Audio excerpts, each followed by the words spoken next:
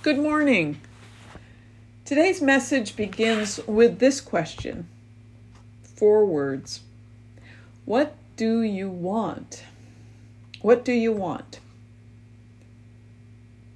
A couple years ago, a somewhat regular visitor to our worship services came to me saying, "Pastor Sarah, I did not get it this Sunday like I got it last Sunday. Today you missed me." Now, admittedly, I had to cover any visible sign of disappointment in that moment. I was about to go there in my mind, thinking that my preaching was supposed to do it every Sunday for each person, and I had come up short. That I was somehow supposed to hit holy home runs every time at the pulpit. I managed to stay away from that slippery slope in my mind. But I was left with a mind reflecting on what it was that this person was actually hoping for. What did he want?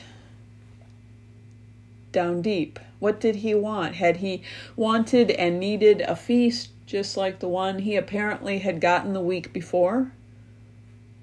What does one do in the face of having enjoyed such a banquet only to not get that same meal each time one comes to the table?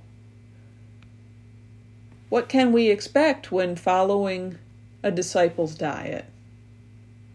This text today in the Gospel of John becomes water in the desert for me.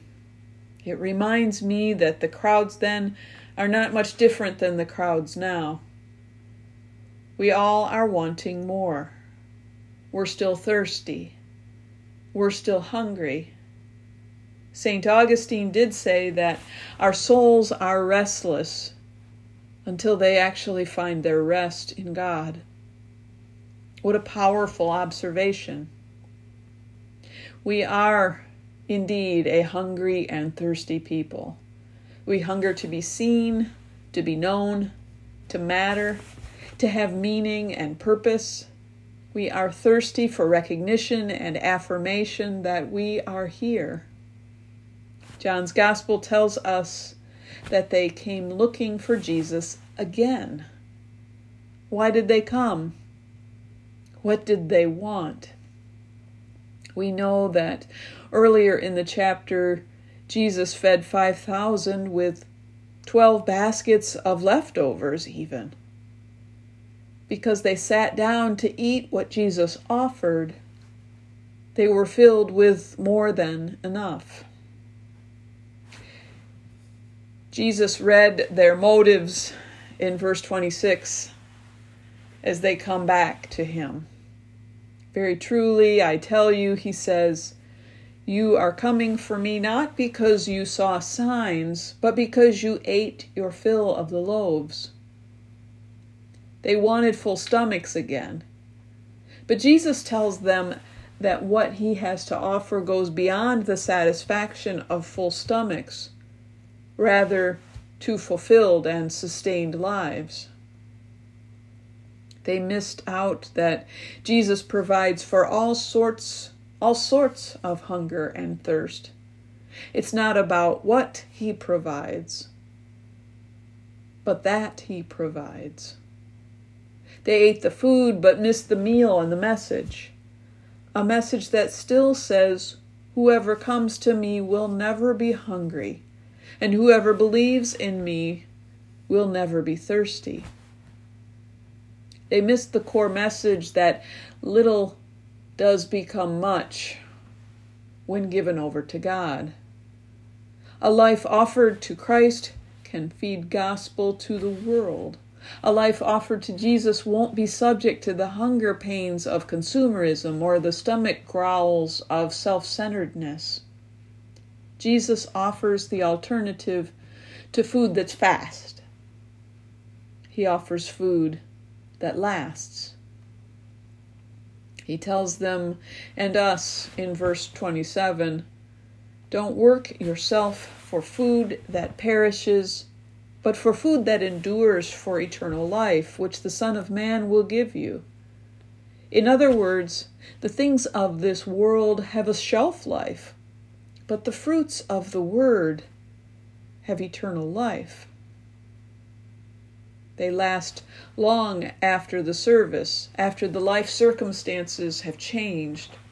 This food lasts during the storms of life. This food sustains us from generation to generation.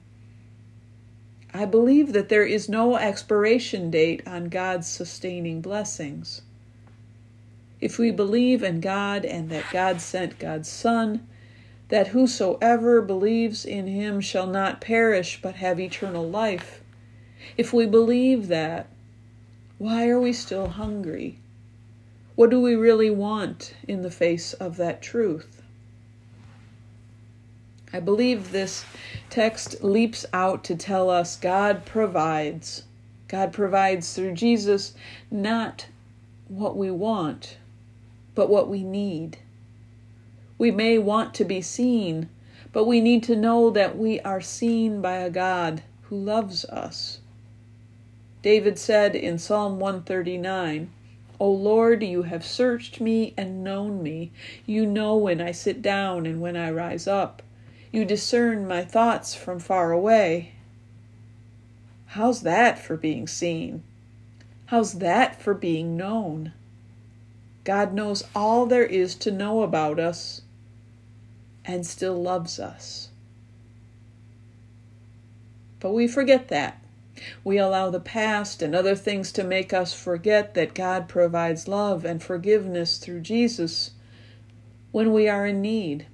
Not just what we think we want, but what we need. Secondly, the text also tells us that God's promise can sustain us through all times. The people tell Jesus in verse 31, "Our ancestors ate the manna in the wilderness, as it is written." Then Jesus said to them, "Very truly I tell you, it was not Moses who gave you the bread from heaven, but it is God who gives you the true bread from heaven. For the bread of heaven is that which comes down and gives life to the world." And they said to Jesus, "Sir, give us this bread always." As we look around at the forest in late fall here in New Hampshire, we notice most of the leaves on the trees have fallen, while the tree branches themselves remain stretching heavenward. Think about it. Not only do they remain that way after the leaves are gone, but even after the snows come with brutal winds that would seem to bend them down into submission.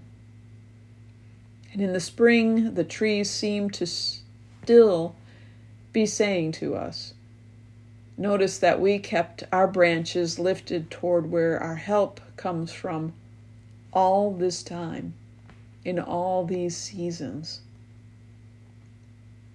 To me, it seems that they praise God with or without leaves, as if they knew that keeping their branches up was a means of patient waiting, faith. And it is in the spring, when the buds appear on their branches, that those trees seem to say to me, "We told you so. We told you that our help comes from above." So not only does this text tell us that God provides through Jesus not what we want, but what we need, and that God's promise can sustain us through all times.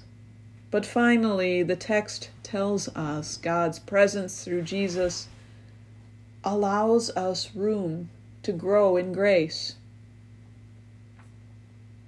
I once had a friend who received a letter from one of her junior high teachers. She said the teacher wrote one line that was unforgettable, saying, "Thanks for being such a good student. You made me a good teacher, and for that I'm thankful." Now, it's one thing to write your teacher to say thank you, to write your teacher to say thank you, but when the teacher writes the student to do the same, that's quite an interesting thing. God writes us each morning with a sunrise greeting and each evening with a sunset closing. Knowing that makes us teachable students aware of a God who seeks to provide what we need and sustain us through each day. Whoever comes to me will never be hungry, and whoever believes in me will never be thirsty. So says the one that we follow.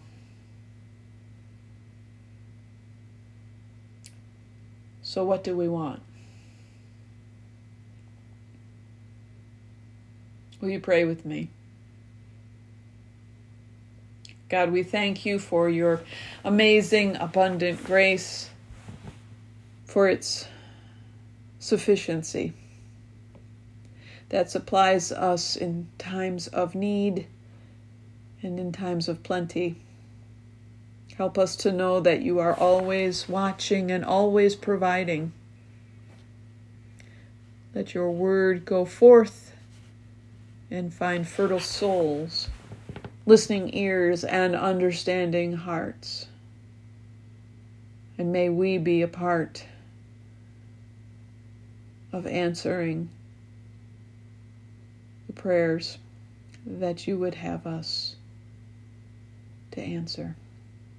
We pray this in the name of your Son, Jesus Christ. We pray this with thanksgiving.